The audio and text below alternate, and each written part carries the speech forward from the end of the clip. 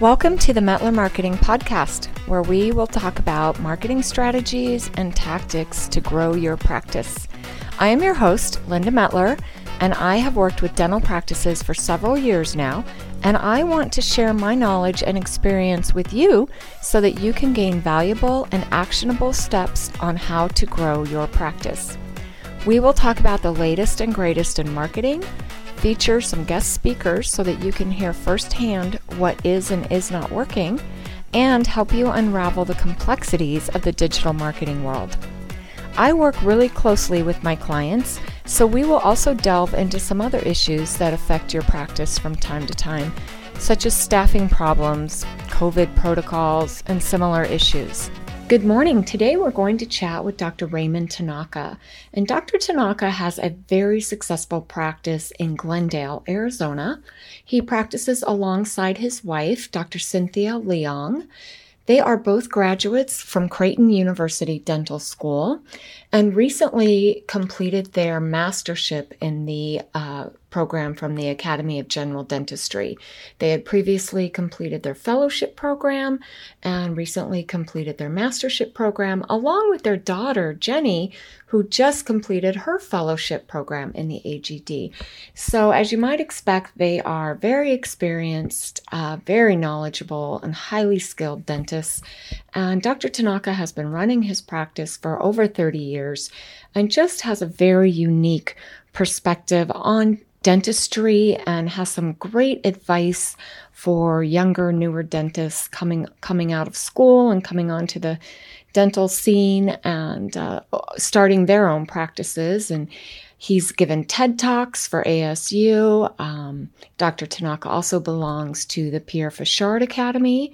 He is a mentor with the Kois Center in Seattle.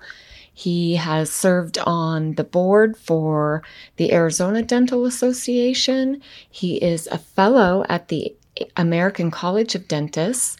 So he, as you can tell, he's very well respected, very experienced and knowledgeable in dentistry.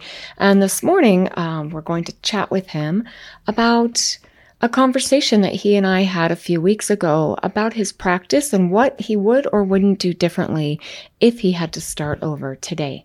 So let's get started. Dr. Tanaka, thank you so much for joining us this morning. It's a pleasure to have you with us. Well, thank you. My pleasure. Dr. Tanaka, the last time we met, you told me that somebody asked you recently what you would do differently if you were starting your practice today. And your answer was that you would do everything the same. So can you elaborate on that for me a little bit? Well, let me step back, Linda, because I kind of after I thought about that answer, there was one thing I would do differently, and it was basically the acquisition of my practice. Back in 1983, when we meaning general dentists graduating from dental school, the typical playbook was to go to the bank, borrow money, put your shingle up, and wait for the flood of patients to walk through the door. Unfortunately, I did that, and the flood of patients did not walk through the door. It took about 18 months before I could actually pull a penny out of the practice to pay myself. So if there was one thing differently I would do, and it was brought to my attention by my dental school classmate who does run a practice management acquisition company, and he showed me by the numbers, it is better for someone starting out a practice to actually purchase a dental practice for the obvious reason of having a cash flow from the very beginning and having a patient. So yes, you do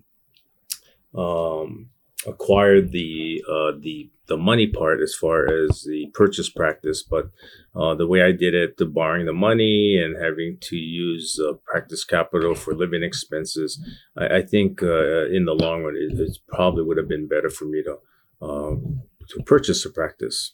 So that being said, the reason why I said I wouldn't do anything differently is because I did things looking back now that had worked for me, and I don't think I would change it, because what I did, there were two things I actually did is I hired a practice management company, and I also attended quality continuing education. If you would like to get more information or reach out to Dr. Tanaka, you can find him at rmtanaka.com, rmtanaka.com, or you can email him at rmtanaka@rmtanaka.com.